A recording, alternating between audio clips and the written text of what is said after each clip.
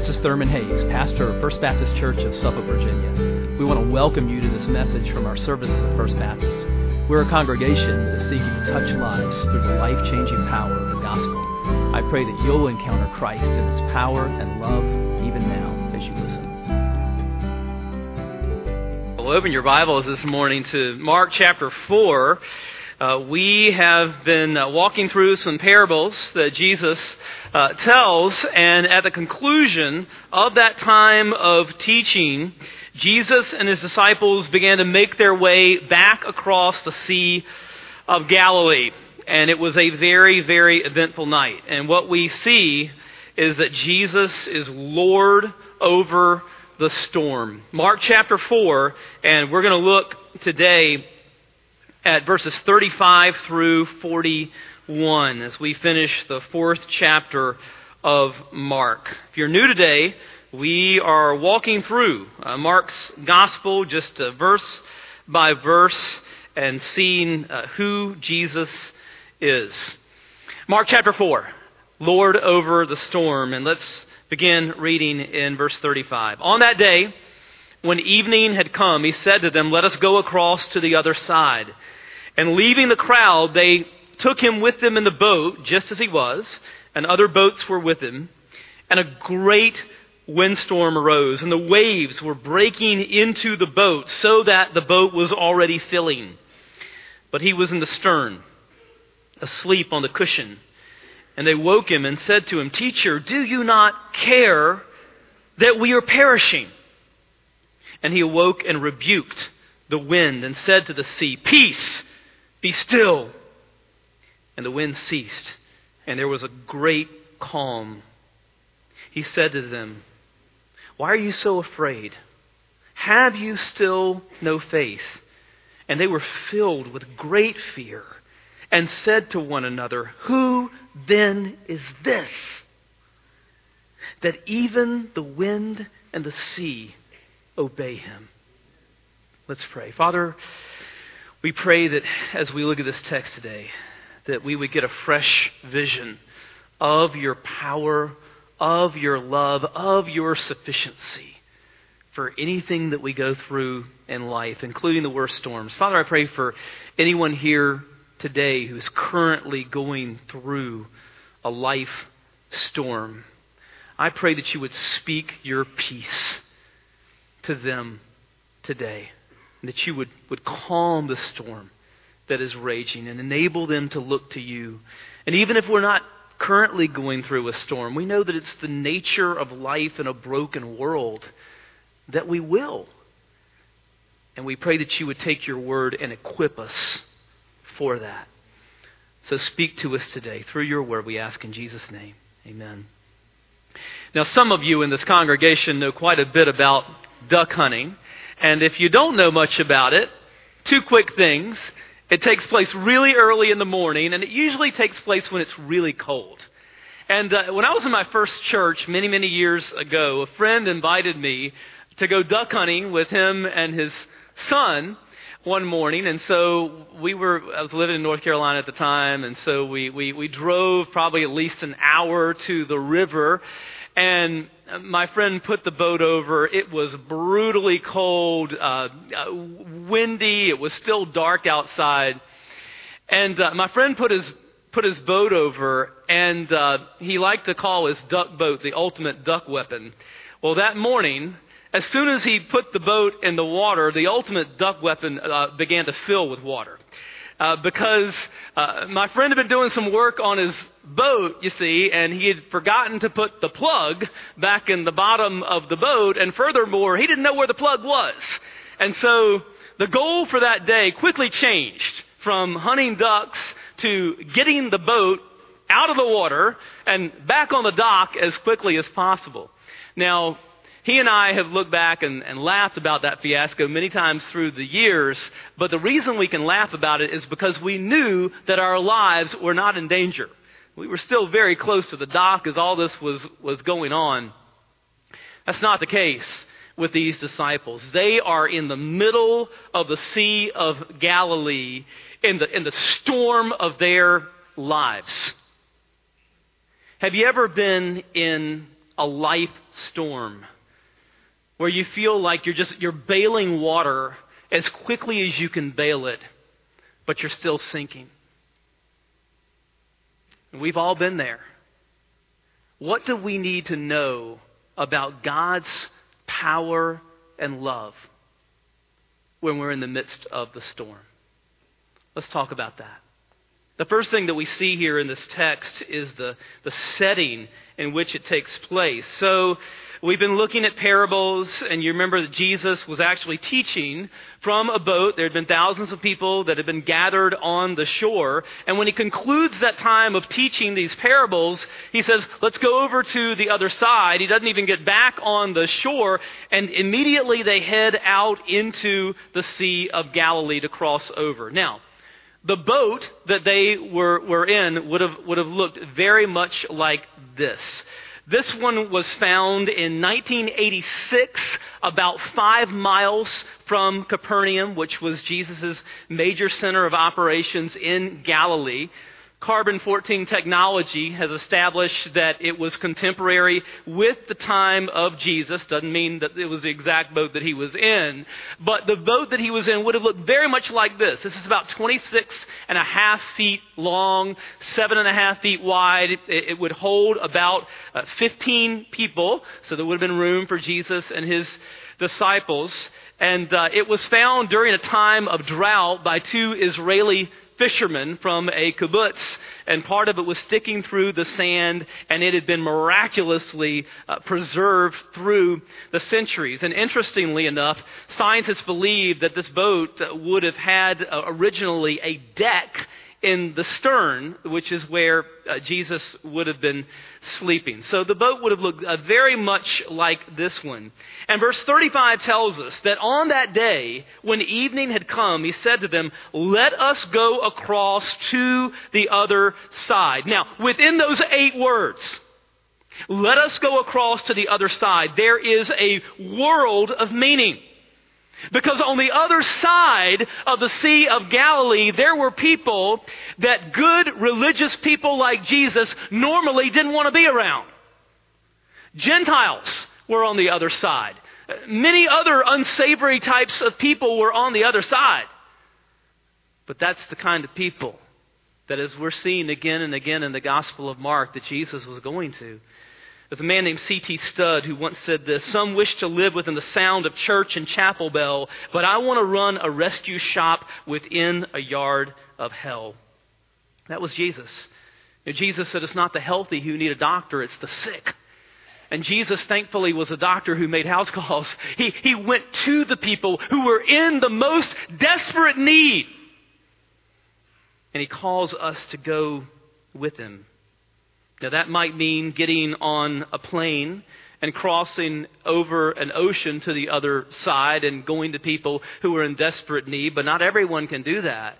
But all of us are called to go to the other side in the sense of getting out of our Christian comfort zone, out from among our little circle, our tight circle of Christian friends, and going to the other side and ministering to people who are without the Savior.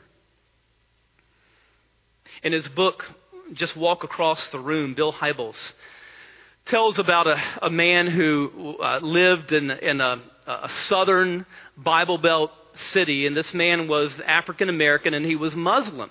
He often felt isolated in his circle, and he was in a job where there were a lot of office parties and things like that, and he kind of got used to sort of standing off to the side. And he was at one of these functions one time, and a man was in his circle of friends, and he looked over and he saw this man over by himself. And this man, who was a Christian, extricated himself from his little circle, and he went over to this man, and they started talking. They talked about family and sports and business and so forth, and things got around to matters of faith, and he found out this man was Muslim. And the Christian said, you know what, I'd love to know more about your faith. I don't know a whole lot. Can we have a cup of coffee? And I'd like to learn more just about your faith and your story. And they did that, and this Christian listened very attentively, very compassionately. He truly wanted to understand who this man was and where he was coming from. And this man was so blown away by this Christian's love that pretty soon he wanted to know more about Christianity. And the bottom line of the story is that both of them ended up being brothers in Christ. But it all started with a walk across the room. Sometimes it's easier to get in a plane and fly across the ocean than it is to walk across the room and to engage with someone who is outside of our circle, outside of our faith, who has different belief system and different values and so forth. But friends, this is what we are called to do if we're going to follow Jesus Christ. We must go to those who are outside of our circle, outside of our Christian circle, and spend time with those who need the Savior. That is exactly what Jesus does over and over and over again. Look at verses 36 and following. It says, "In leaving the crowd, they took him with them in the boat, just as he was, and other boats were with him. And a great windstorm arose, and the waves were breaking into the boat, so that the boat was already filling. But he was in the stern, asleep on the cushion." Now notice a couple of things here. First of all, the level of detail that Mark gives. I mean, he gives us all kinds of details, doesn't he? He tells us that Jesus never got back on shore after he finished teaching. He tells us that other boats were around. He tells us that Jesus was asleep in the stern and on the cushion. Richard Bauckham, in his book Jesus and the Eyewitnesses, would call these things irrelevant details. In other words, they're details that don't develop characters and they don't advance the plot. So why are they there? They are there because this is the way that eyewitnesses remember what happened. Now, in modern fiction, it's not unusual for people like John Grisham to add little details like this just to make the story seem more realistic. But in the first century, people didn't write like that. They didn't write fiction like that. What this shows, that the level of detail shows that what we're seeing here is a very vivid eyewitness account of what happened that night. It was Peter's eyewitness account that he was passing along to Mark, who wrote it down. The second thing that we see here in these details is the sheer ferocity and violence of this storm.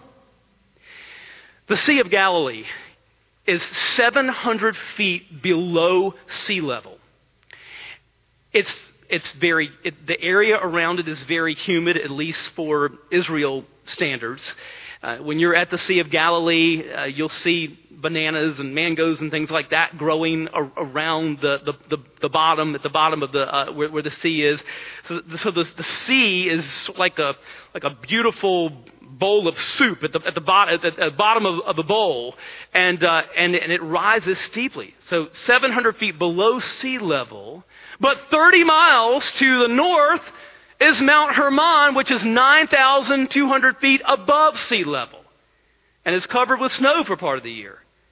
And so what happens occasionally is that this cool air from the mountains will meet this rising humid air from the Sea of Galilee, and it can produce very sudden storms. In fact, to this day, if you're in a town around the Sea of Galilee like Tiberias, you'll see signs in parking lots that will warn people that storms can come up and their cars can be swamped by the waves.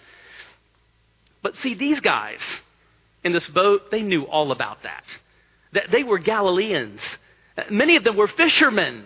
They had spent their lives on this body of water. They knew all about these sudden storms. And listen, it took a lot to freak them out. And they are thoroughly freaked out by what was going on that night. It was just incredibly violent. There was something different about this storm. And we're going to talk a little bit more about that as we go on. They were filled with fear. That's the second thing that we see here, is we see just their fear. And we see at the end of verse 39, they wake Jesus up and they say, "Teacher, do you not care that we are perishing?" They thought they were going to die. "Or do you not care?"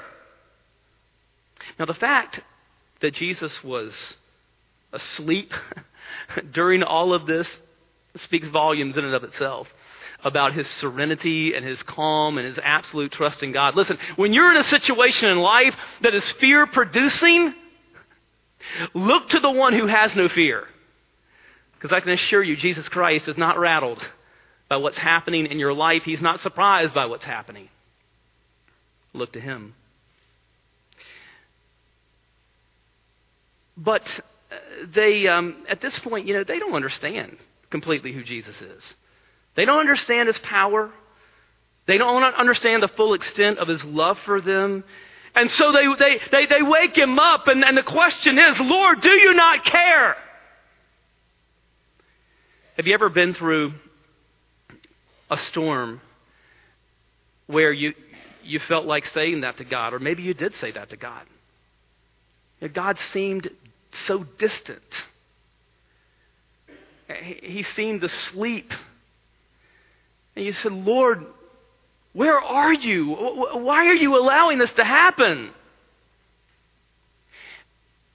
But the assumption in that question is that if he really loved us, that this wouldn't be happening in our lives. Okay, that assumption is wrong. Sometimes God allows storms to happen in the lives of people that he loves very much, like you and me, and like these disciples, because he wants to teach us something about himself. He wants to teach us here about his power. That's the third thing that we see here. In verse 39, look at the power of Jesus. Verse 39, he awoke and rebuked the wind and said to the sea, "Peace, be still." And the wind ceased, and there was a great calm.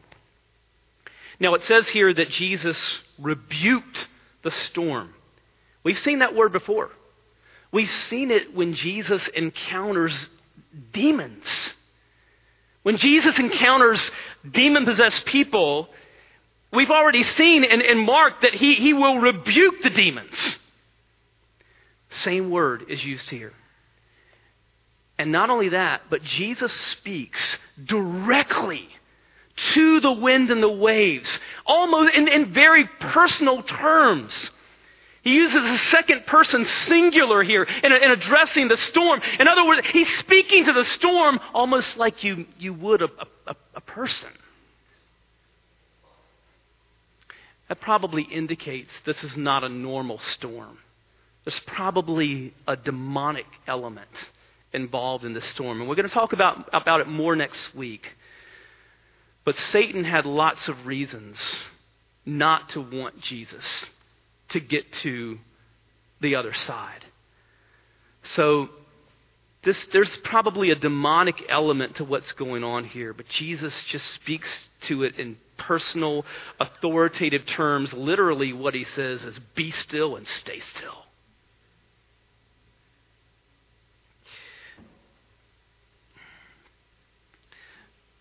And then in an instant, it says that there was a great calm. Now understand, this does not mean sort of a gradual calming. Typically, even if a storm ceased, if the wind suddenly stopped, even if the wind suddenly stopped blowing, it would take a few minutes for the water to kind of calm down. That's not what happens here. In a nanosecond, Jesus says, "Peace, be still." And in a split second, the Sea of Galilee turns from being a raging sea to a sheet of glass. It is a dead, eerie calm. Then and now, the sea just conjures up images of something that is uncontrollable. I mean, we understand this because we live in a coastal community, and we understand that when a hurricane comes, that we've come a long way with tracking the storms, but there's no controlling the storm. You board up and you get out. We understand them. We can measure them. We can track them. We don't control them. There's an ancient story about a Danish king who was surrounded by people who would fawn over him all the time and flatter him all the time. And one day he just got sick of all of it, and he said, am I God? And to prove his point, he walked up to the seashore where the waves were rolling in, and he said, "Stop!" And the waves just kept right on coming. And his point was unmistakable. I'm not God. But what does this say about Jesus? Jesus is God. God, who, as Psalm 65:7 says, stills the roaring of the seas, the roaring of their waves, the tumult of the peoples. God, of whom Psalm 89:9 says, you rule the raging of the sea. When its waves rise, you still them. God, of whom it is said in Psalm 93, the floods have lifted up, O Lord. The floods have lifted up their voice. The floods lift up their roaring. Mightier than the thunders of many waters. Mightier than the waves of the sea. The Lord on high is mighty. When you're in the middle of a storm that is raging and you're feeling overwhelmed, remember this. What's over your head is under His feet. He's the one with the power. The fourth thing that we see here is a question. We're going to see two questions. This is the first. And it's a question that Jesus poses in verse 40. He said to them, "Why are you so afraid? Have you still no faith?" Literally, it's where is your faith? Where is your faith? And that's very important. Because the critical component when it comes to faith is not its strength, but its object. Jesus here is not saying, "Hey guys, conjure up more faith." Jesus is saying, "Put your faith in me. Look to me." Imagine that you fell off a cliff and you're hurtling through the air and you glance over and there's a branch sticking out of the wall of the cliff. And you're able to reach out and grab hold of the branch. You don't know how much strength the branch has. But as it turns out, the branch has plenty of strength. Strength enough to hold you, strength enough to save you. Okay, now what saved you in that moment? Was it the strength of your faith or the strength of the branch? Jesus Christ is that branch. Grab a hold of Him with the faith that you have. The fifth thing that we see here is terror. Terror. Now we saw that Jesus speaks this authoritative word and there's absolute dead calm in an instant. But how do the disciples react? Are they like, "Hey, that was pretty cool"? Do they react by jumping up and down and celebrating? No, they're terrified. They're terrified. Verse 41. And they were filled with great fear. Literally, it is terror. They were filled with terror by what had happened. They were filled with fear when they thought they were going to die in the storm. But when Jesus calms the storm, it's more than just fear, it's terror. Why? Tim Keller says this. Why were they more terrified in the calm than they were in the storm? Because Jesus was as unmanageable as the storm itself.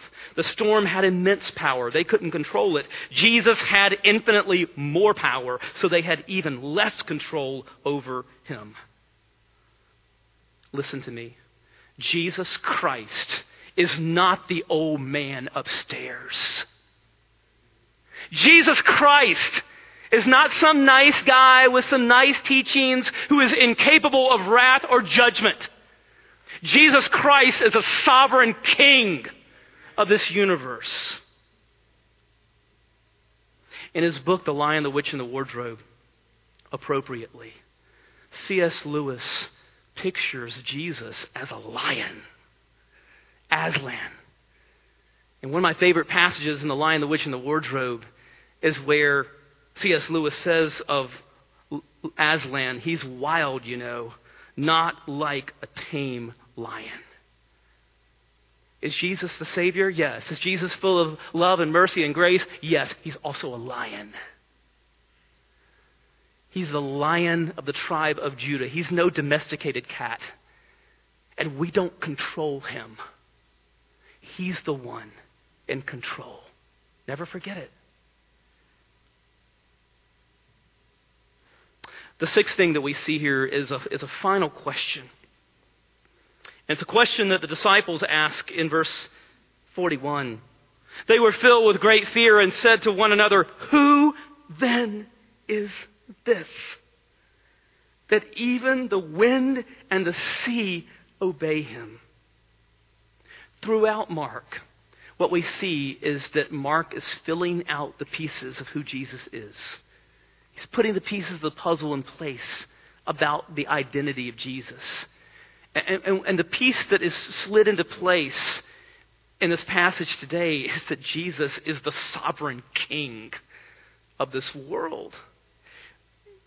But the story also tells us that Jesus is a Savior King.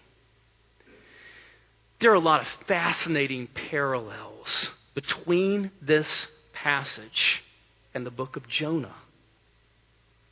Both Jesus and Jonah are in boats. Jesus and Jonah are both in boats that are being tossed about in a raging storm. Both Jesus and Jonah are asleep as the storm is raging. Both Jesus and Jonah are awakened by those who are with them in the boat.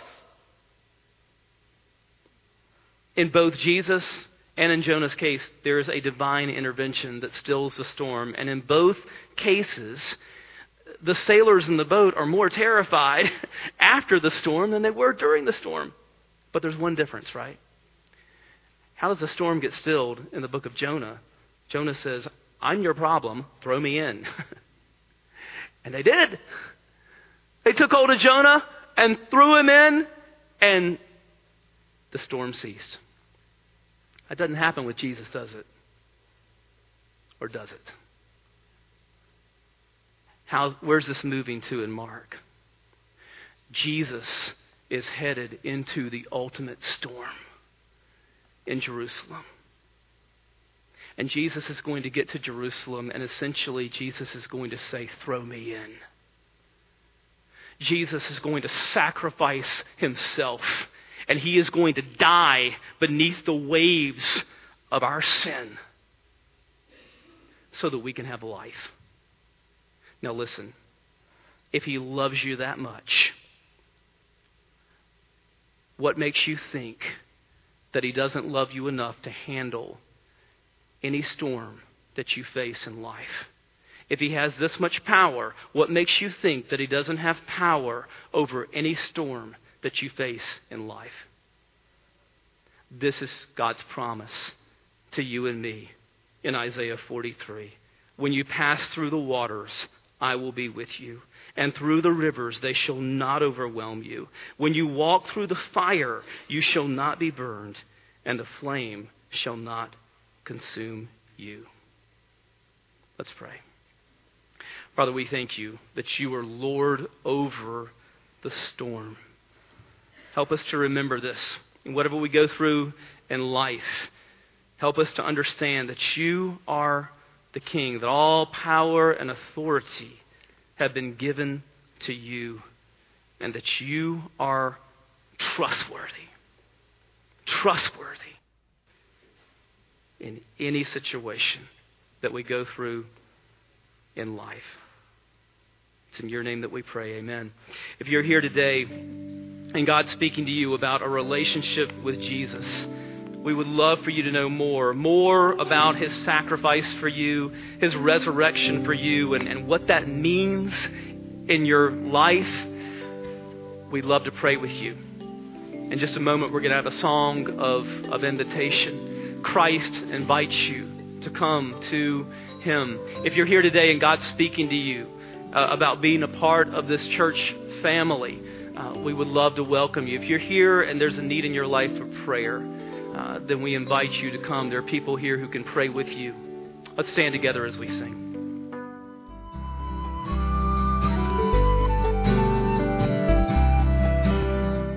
I hope you've been blessed by this message.